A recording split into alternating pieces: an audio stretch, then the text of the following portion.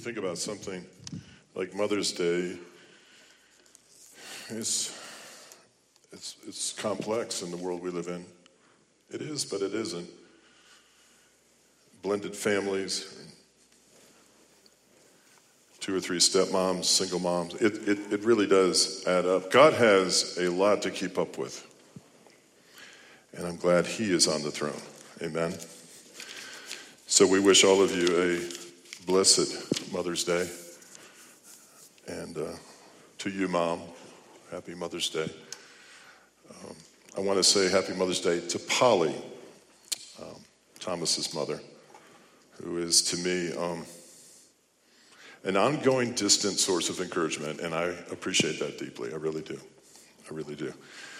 Today, as we look at firming up our foundation in our faith, I would be remiss not to tackle this topic because it is incredibly important in God's economy. And I think we need to, it never hurts us to get a refresher on God's intent for the church. What is the role of the church in the life of a believer? It's the biblical role of the church. And this message is entitled Communally. So if you have a firming up your faith in action sheet or don't have one, raise your hand. We'll come around and give you one. Thank you, Tom. Christy, raise your hand if you don't have one. There we go. I want to talk to you about the importance of the church in God's eyes and how we are to maximize the purpose of the church in our lives. And the first thing I would say to you, that the church is the beautiful, and I mean beautiful, bride of Christ. The church is the beautiful bride of Christ, and He has chosen you, He's chosen us to be His own. Now, God is huge. God is multifaceted, multi-layered. And for our puny little finite minds to totally understand who He is, sometimes He gives us something that we are more familiar with to place Him in that so that we understand who He is and what He wants to do. And for the Jewish people, He inserted Himself and chose them so that through those people and their language and their customs and their interaction with one another and the narrative of their deliverance and to the promised land, He is exposing Himself to us and showing us who He is through the Jewish people. And this happens in many ways. Specifically, in many ways, but specifically, He does that through the institution of marriage. The Jewish marriage. If you understand the Jewish marriage, you have a better opportunity to understand the depth and the multifaceted nature of God. Okay? So in that context, I want to talk to you about the church as the bride of Christ for a couple of minutes. Okay. Guys, I want you to think like a bride. I'm hoping that's a little difficult, but I want you to think like a bride. I want you to think like someone that God has chosen for Himself. All right, let me give you a masculine way of getting into this role here. Let's say you're standing on the playground and they're picking sides for a pickup basketball game, and you're standing there. I always got picked first for some reason. I don't know why. But I got to worrying as I got picked first about who was third on the list and fourth. And then I noticed we only needed to pick one more guy, and there was like 3 guys standing there, and I knew 2 of them weren't going to get picked. Remember that feeling? Well, God picked you to be on His team. God chose all of us, actually. Now the question is, did we choose Him back? Think about a girl for a moment. Think about a middle school girl trying to form her identity. I've never had to think this way, except for the Sadie Hawkins dance. Remember that? The Sadie Hawkins dance is when the girls would have the guys out. Guys would put their best shirt on that week, and maybe even bathe. But think about what it's like to be a girl waiting for someone, a boy, to ask her to the prom or ask her to a dance. I've never had to really get in touch with that, but think about it for a moment. Feel it. Like you go to school all day long, a week or two before the prom, and then another day's gone by and no one's asked you, another day no one's asked you, another day no one's asked you. All of a sudden, you're only like 3 or 4 days away from the prom and nobody's asked you yet. You get to feeling like it ain't going to happen, right? Who wouldn't want me to ask them to the prom with my, that's right, peach-colored tuxedo in 10th grade? But not everyone got picked. Not everyone got chosen. Well, you're the bride of Christ, my friend. You got picked. You're on the team, and you're going to the prom. That's the way I look at it.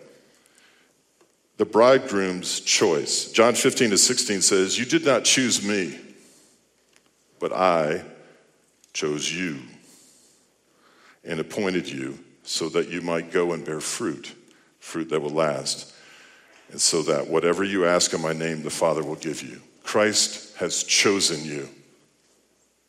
Deal with it. I had this driver in a foreign trip I was on one time. He was my driver, and he was used to be in the mafia. He was a rough dude. God gave me such a burden for that guy. He is new to Christ. And all I could do was pray over this guy's feet. I just prayed the gospel would take this guy wherever God wanted to take him, and his testimony would lead tens of thousands of people to Christ.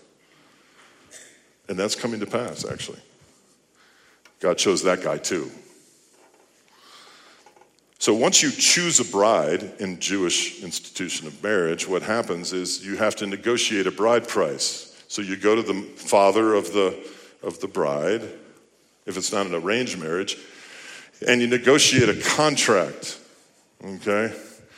The bride price is kind of a reflection of the family's honor and integrity and resources, okay? So if a bridegroom is going to pay a bride price for a bride and his family is affluent, it ought to be an honorable price.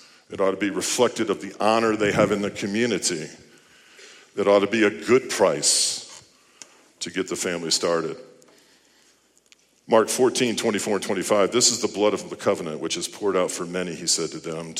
"Truly I tell you, I will not drink again from the fruit of the vine until that day when I drink it anew in the kingdom of God." Once you paid your bride price, you drank on it. You drank a sip of wine, the first of 2 cups you would take. It would signify that the bride price in the contract has been finalized, has been agreed upon by both parties, that the price is in keeping with the family who's marrying the bride, and they would seal it with a glass of wine, first of 2. It had to be a good price. 1 Corinthians 6:19-20, "Do you know that your bodies are temples of the Holy Spirit who is in you, whom you have received from God? You are not your own. You were bought at a price." God chose you. God drank to that covenant with you, and God paid an ultimate price, the blood of his Son. Therefore, honor God with your bodies. "For you know that it was not with perishable things such as silver or gold that you were redeemed from the empty way of life handed down to you from your ancestors, but with the precious blood of Christ, a lamb without blemish or defect." The Jews who understood that the blood of Christ was poured out and purchased them as the bride of Christ understood every bit of that. It meant something to them, near and dear. Once the contract was negotiated, once it was signed, once the first of 2 cups was drinking, once they understood the price was right, then the groom would leave. He'd go back to his father's property. He would add on or remodel a part of his father's house or build a place for he and his wife to live next to his father or in the vicinity of the father. John 14:2-3, "My Father's house have many rooms. If it were not so, would I not have told you? I'm going to prepare a place for you. And if I go and prepare a place for you, I will come back and take you to be with me, and you also may be where I am. They understood that. The bride understood that the man she's going to marry, she's now betrothed to. She's in a contract with. This thing is already settled. She has been purchased, and he's going to leave now and prepare a place for her. She's going to be patient and wait. And she would wait. And she would wait. And as the time drew near when they sensed his return, she would cleanse herself in what they called a mikvah, a ritual bath. The very kinds of waters that were used in Cana before the actual wedding celebration. She would cleanse herself in anticipation of the arrival of her groom who had just built and prepared a place for them to live. But about that day or hour, no one knows, not even the angels in heaven nor the Son, but only the Father. But we do know that those birth pains are coming closer and closer, and we as the bride of Christ can anticipate the return of Christ in an imminent way more and more based on what we see happening prophetically in the world. And our role as the bride of Christ to keep ourselves chaste, to keep ourselves holy, to keep pursuing him, and to keep waiting upon the Lord. And they that wait upon the Lord will renew their strength. They shall mount up with wings as eagles. That's the whole institution of the Jewish marriage.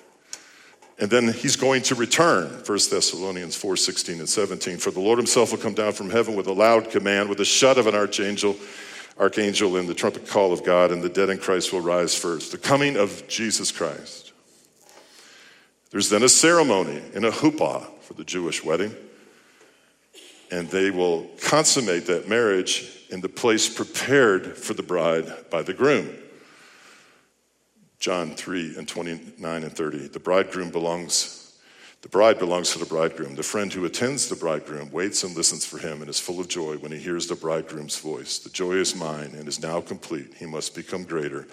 I must become less. The attendant to the honeymoon, the 7 days in the bridal chamber. Well, that's something to look forward to after all this, huh?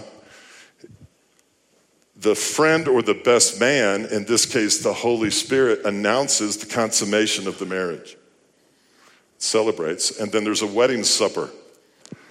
We know it to be the wedding supper of the Lamb. I say all that to say there's a second cup.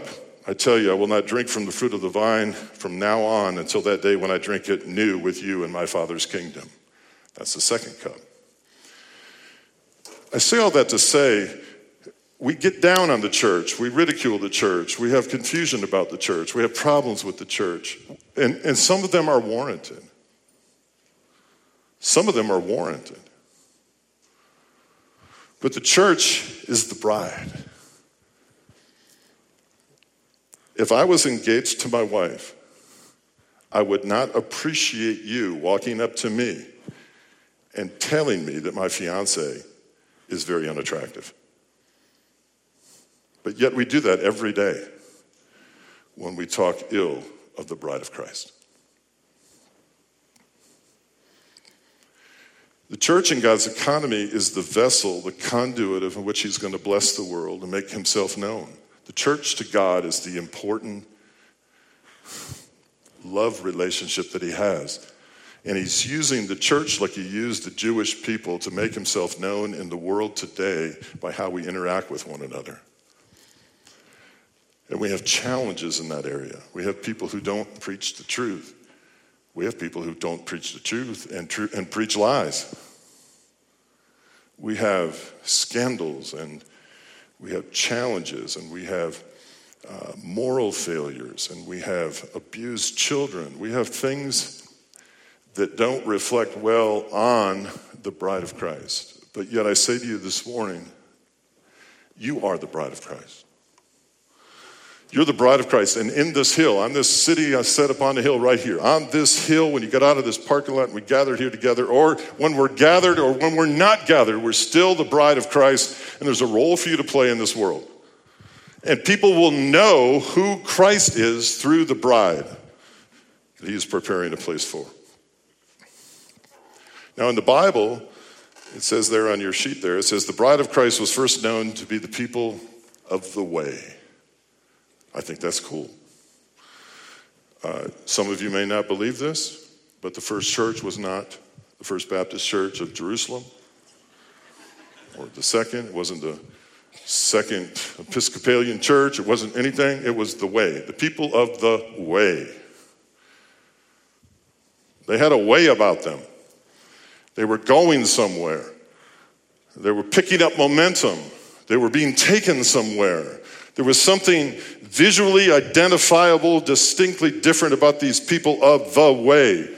They had gathered momentum. God had put favor on them. They had grown in their number daily. They have distinct practices. They have distinct sacraments. They have distinct behavior. They had a personality. They gathered, they trusted, they prayed, they shared, they ate, they loved, they made known. There were signs, there was wonders. When the way came about, she distinguished herself from everything else. There's no way in that day and time that she, the way, could be mistaken for some other way. There was no other way. This was the way.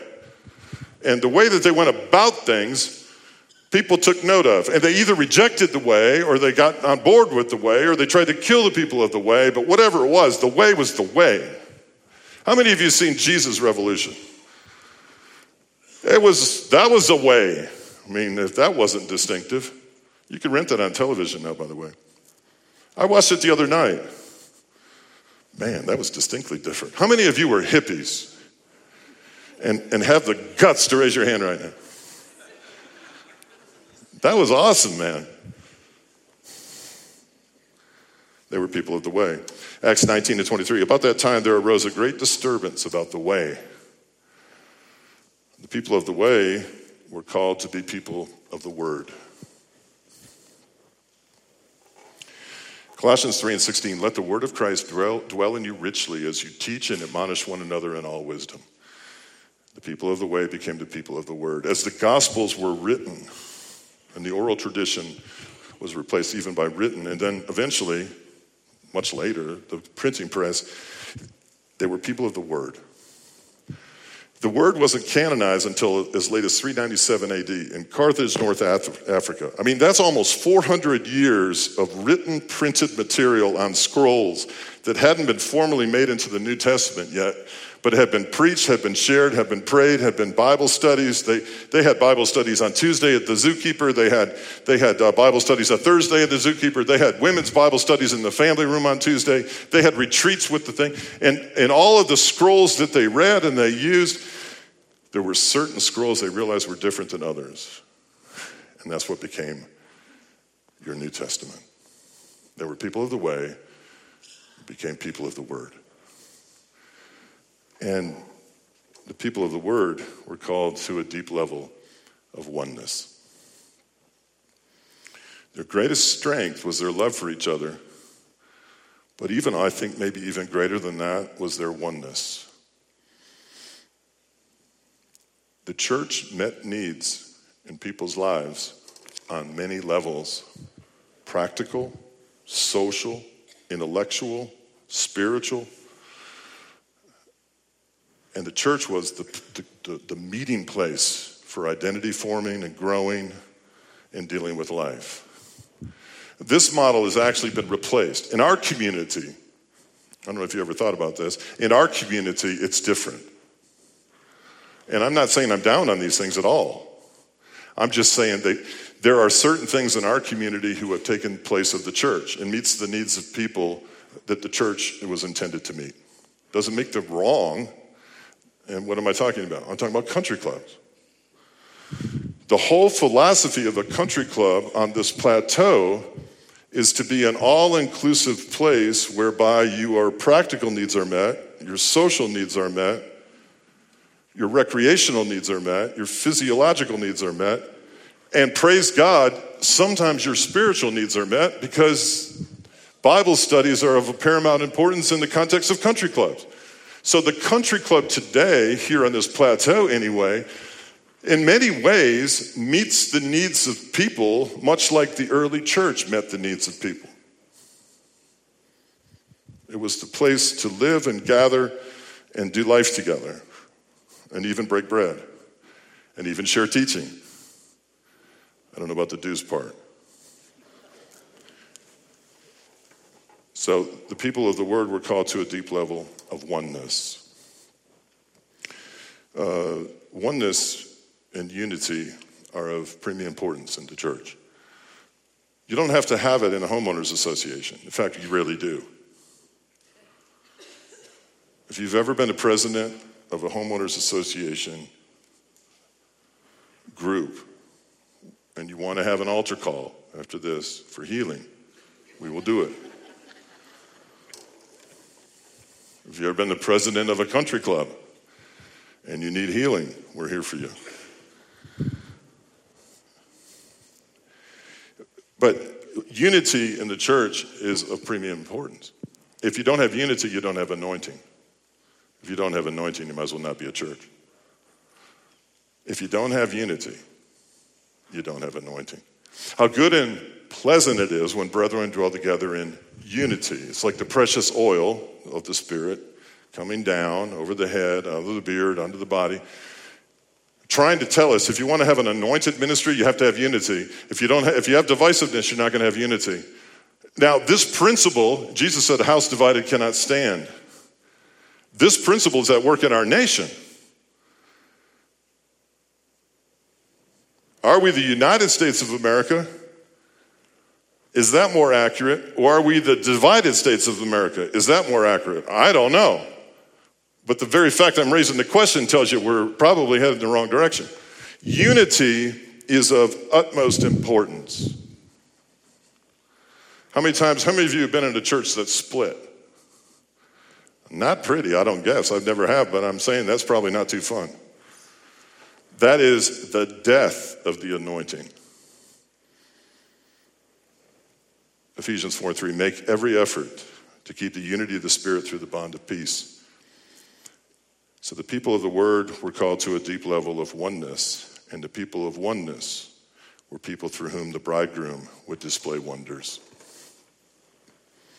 And the early church did see wonders. And we've talked about this, signs and wonders confirming the word. People healed. Just a few weeks ago. I mean, we don't talk about this that often. I don't know if that's right or wrong. I don't think it's wrong. Just 3 of us prayed for a woman over here, had 30 years of intense back pain. Called the church not long after we prayed for her, and she's dancing around saying she didn't have any pain. So what's the lesson there? The church is the place where the way and the word and the oneness and the wonders come together.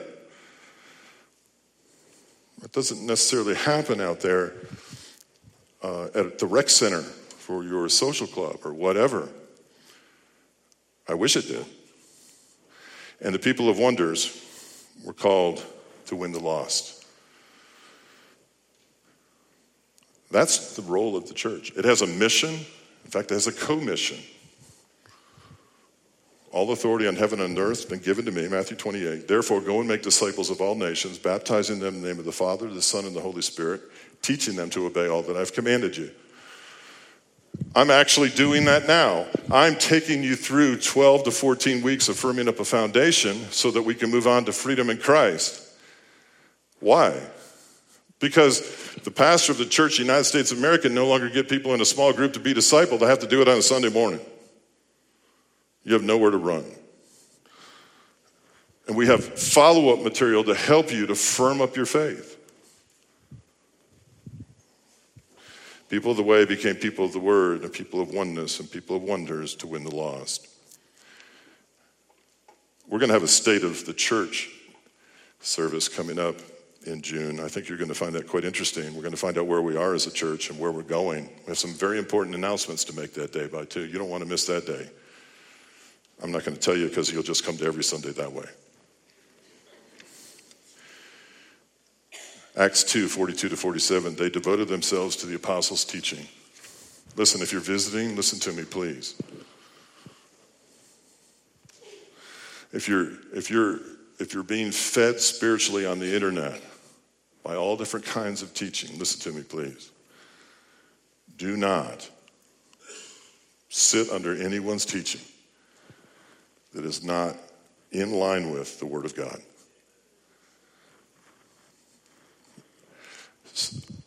By the time people come here that have been in some goofy, and I mean goofy, church, that has their own way of doing things, not the way, their way, and it's not in line with the Scripture, it's near to impossible to get people out of that toxic mindset. There's a lack of trust, a lack of rest, and it's very difficult. You have to be perfect in every way. The first mistake you make, they're gone. Even if it's not a mistake, they're gone. Because they won't be duped again. By the way, discernment is important. This ministry will never send out an email from Pastor Gary Hewins asking you to buy a bunch of gift cards for people who are sick.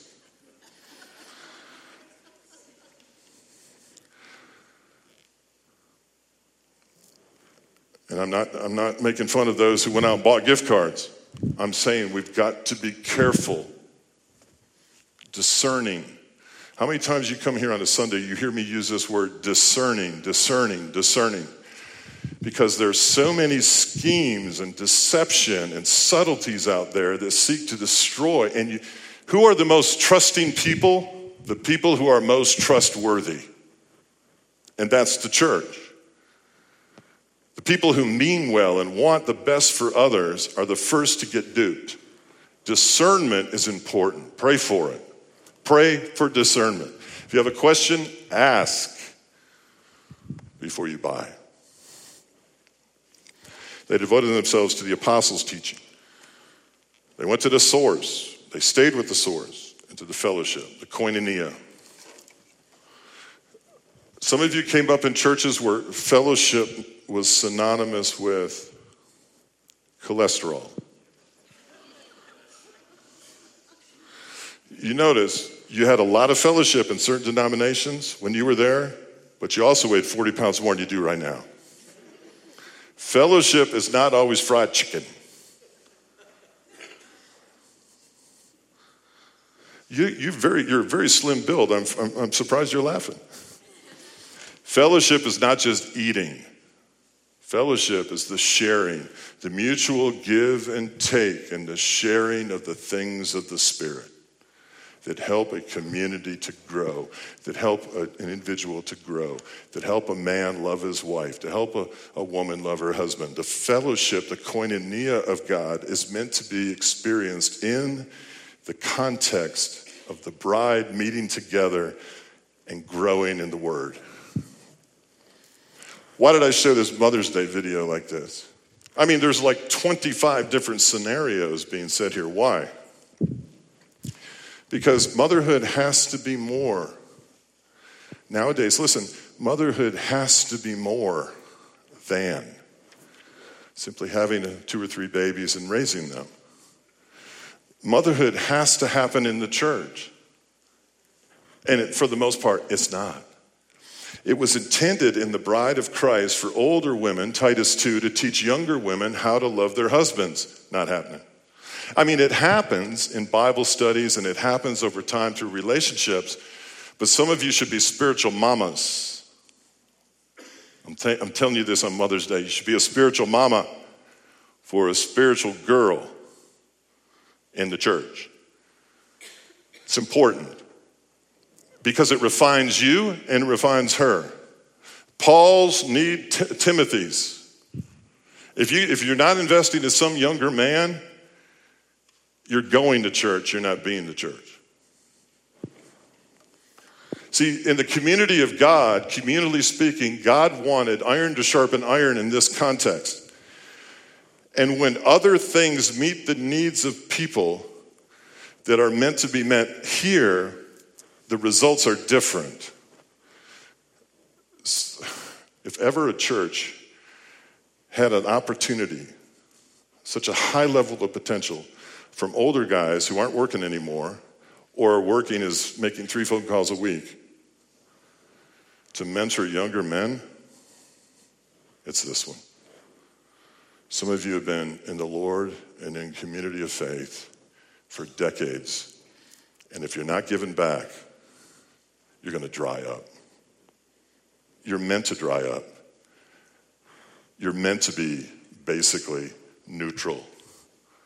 You've got to invest in other people. You've got to find somebody. You've got to have those growth conversations. You've got to challenge younger men. I can't be the only guy in the church challenging people.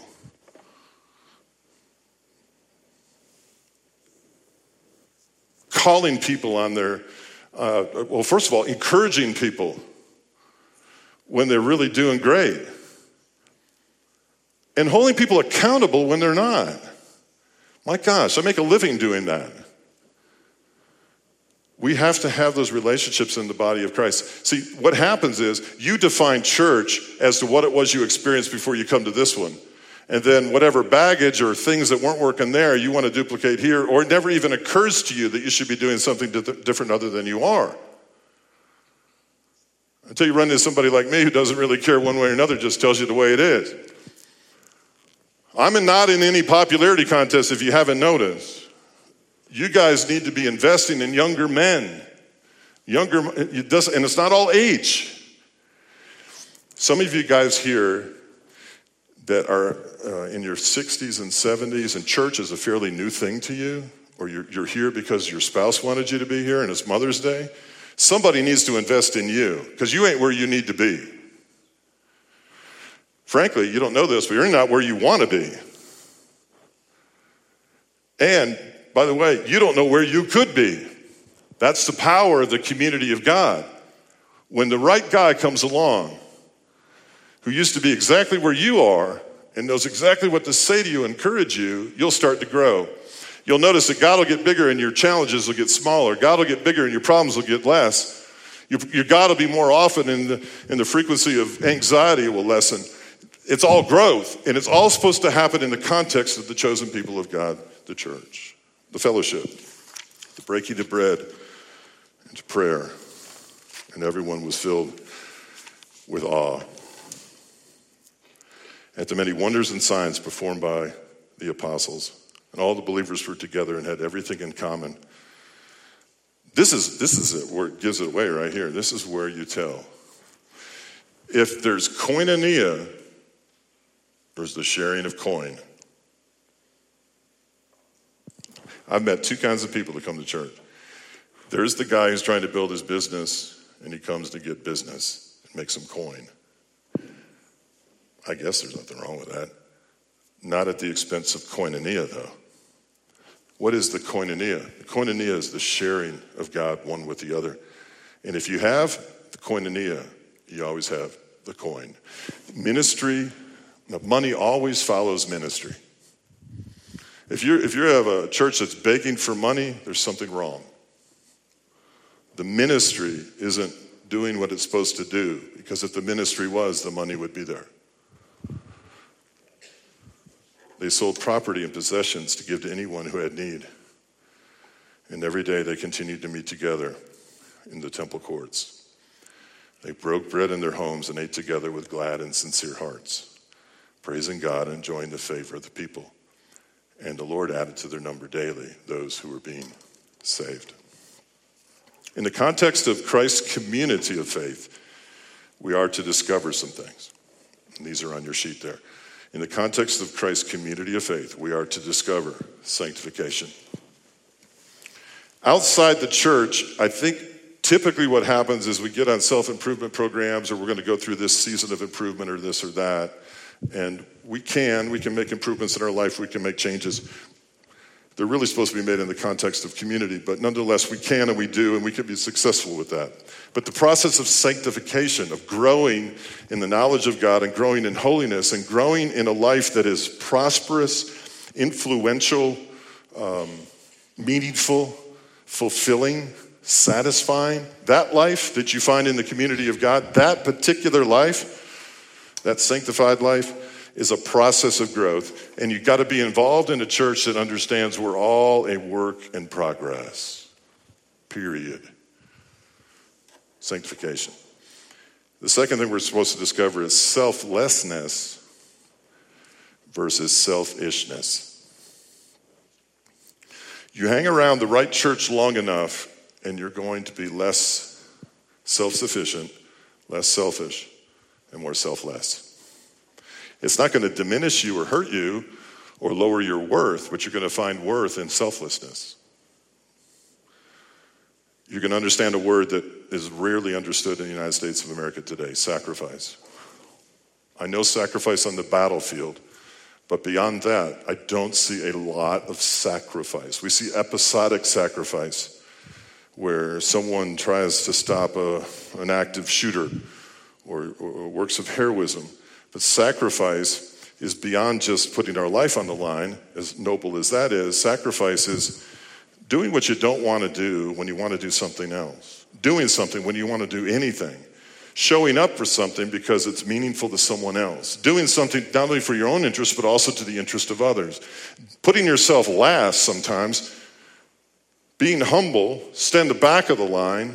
Don't be up front. Don't look for attention. Sacrifice. Unity, but not uniformity. We have a challenge here on this mountain: uniformity. Uniformity is a challenge we have.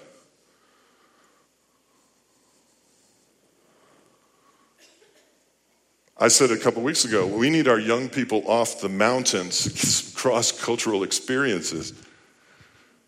By the way, Cullowhee is not the cross-cultural experience I'm actually looking for here. We are a bunch of white people in a church with half a head of hair, going through the same season of life, among the same people, doing the same things. And we need some lost people. We need some people who we need desperation. There's plenty out there. We need desperation to do something for someone else. If you want to know the truth. I need desperation beyond my own personal preferences and needs to do something for someone else that makes me second, not first.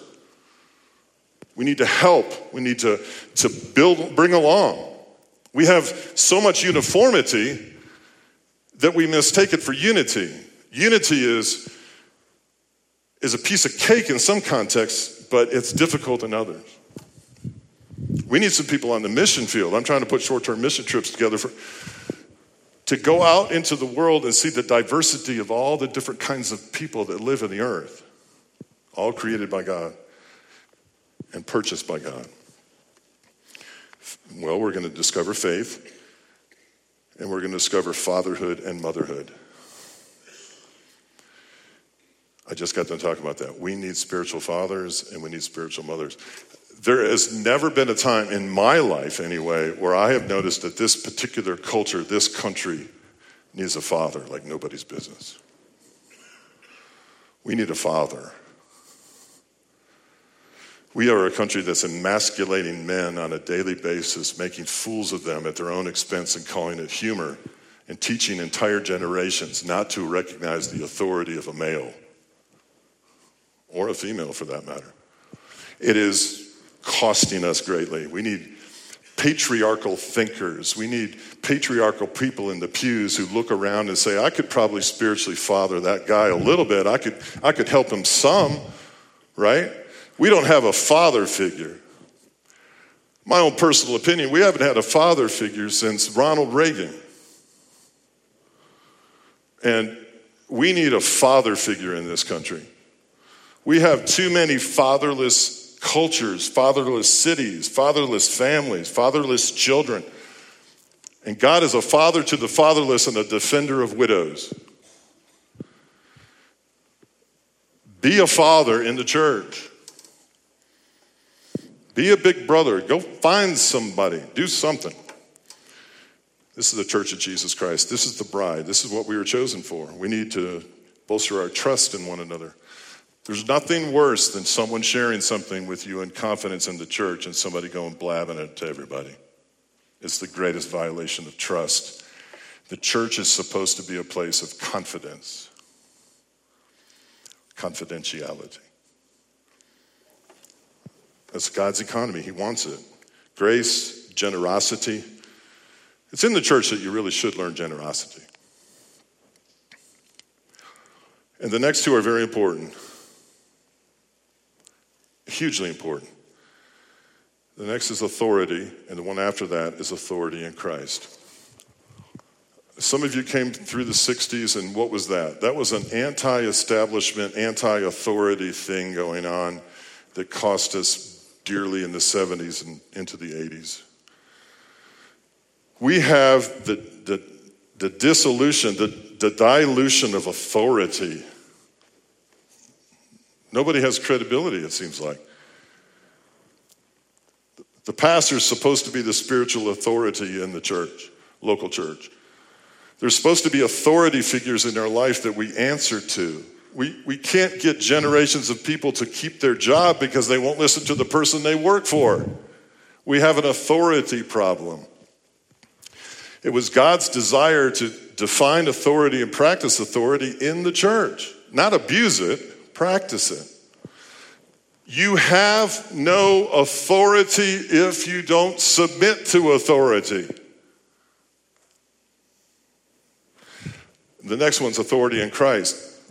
In the church needs is a place where believers discover that they themselves have an authority given and bestowed upon them by Christ. To lay hands on the sick, to minister to people, to counsel them, to do what God has called them to do. Mark 1:22, when he spoke as one who had authority, unlike the teachers of the law. The people were blown away by the authority with which Jesus spoke. Our mothers today on Mother's Day are probably revered less in this culture from an authority standpoint in their own home, where children honor their parents in the Ten Commandments, probably less now than in recent decades. Authority. We have to learn that. And it was God's design to teach that in the church. Mystery. We have to experience God in the context of the church as mysterious and supernatural, not fight it. If you have a church that does not have a supernatural God, you have a bunch of wussies. You have someone who's looking at the Bible and in no way, shape, or form is in agreement with the majority of what's said about God. If we're just expecting him to be a man upstairs who hears us and loves us, great. But he should be doing something. He should be actively involved in our life. We should be revering him, fearing him, submitting to his authority, having authority. We should see people's lives change. We should see backs healed. We should see holes in throats healed. We should see things happening. It should be beyond ourselves. That meal that we take, that Holy Communion, we break bread together, that has to be mysterious. It has to be supernatural. Otherwise, we got nothing. We got nothing. A church without a supernatural God is a church that never really rose from the dead. What is that, a fable? And if that's the case, then we're nothing. We're false prophets. Without the resurrection, we're false prophets, false teachers. We're pagans. We're lost as a ball in high weeds. Without the resurrection, you've got to keep the supernatural aspects of God in the church. And the last is conflict resolution. Well, not quite last. As our worshipers come up to close the service, let's talk about these two things. Conflict resolution. You hear me talk about cancel culture. How many of you are familiar with that term, cancel culture? Okay. On any given day, of any day of the year, any church, including this one, can be canceled by the people who attend it. Cancel, disappear, say nothing to anybody, gone, we canceled you, you're gone. Where did that start? I'll tell you where it started, in my own humble opinion, with the TV remote. I remember when I was a kid, what did you do as a kid when you were in the living room with your parents, your dad, on a Saturday afternoon? You ran back and forth from the sofa to the TV to change the channel, right? And you had all three of them. You had the tinfoil and the rabbit ears, and you had three stations, ABC, NBC, and CBS, right? Well, my dad, after a while, kind of felt sorry for me. I was getting winded. He kept changing the channel. Then we got a remote. Oh, remote. Cancel you. You're gone. I'm here. I'm here for one second. Oh, commercial. I'm out of here. I saw this before. Oh, I don't like this part. I'll come back in a few minutes. You got 3 shows going on at the same time. One's being recorded. You got 2 back and forth on the thing. Cancel this. Bring that. Come back. That. We're like schizophrenic TV watch. We don't like something within 2 or 3 seconds. We'll get rid of it. Right? By the way, do you really need 1,000 or 2,000 stations? There it is. I'll cancel this relationship. I'll cancel this. It's done. And we walk through life, unbeknownst to us, with a remote in our hand. We sit down and have coffee and we turn the volume down on the person who's talking to us. Shh. We live with a remote. We've depersonalized one another. And Jesus says, I chose you for marriage. I chose you just the way you are. And I want you to resolve your conflicts in the context of the church. In fact, I'm going to have a government in the church that's going to help you if you can't resolve your own conflicts. You can go to them with your problems. But we're going to be the kind of people that faces each other, looks each other in the eye, without a remote in our hand, listens to one another, and solves a conflict. Usually when one of the 2 parties has no idea there was a conflict to begin with. That's all supposed to happen in the context of the church. We don't do it though. We live in a culture that never really got that, so we just flip you off. Next channel, you're gone. Done. It almost feels like the one with the remote is the one with the divine power. Out. That's happening in our businesses, in our jobs. You don't even quit a job anymore and give anybody a notice. You just don't show up that day. Whatever happened to so-and-so? He's not here. He quit. How do you know he quit? I don't know. He knows a guy who told me he quit. What about the 2-week notice? He doesn't even know what that is. He just has a remote in his hand and says, I don't work here anymore. Done. Gone. Next. We have no mutual respect for one another whatsoever. We are called to love our Lord, love our neighbor, and love one another. And the thing that we probably need to look forward to more than anything else in life is something that's awkward and we don't want to do.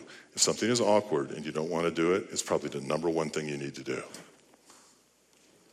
Do it first, and everything else will be simple. And you'll realize it was 50% less anxiety causing than what you thought. Do it. Do it.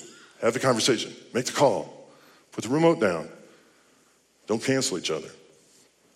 Love for our Lord, love for our neighbor, and love for one another. I end with this.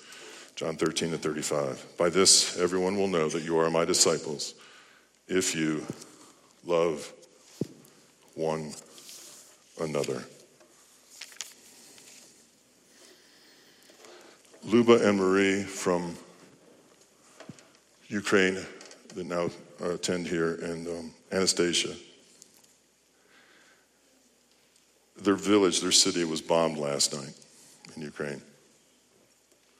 And doesn't appear to be any direct injuries they're aware of. But we have got to remind ourselves from time to time that as the Church of Jesus Christ, where we are on this mountain and the life that we have on this mountain is different than people elsewhere in the world. And it's incumbent upon us in our state of incredible prosperity and blessing to be mindful of those who are without, to pray, and to share, and to give, and to be there for them. Amen? Amen.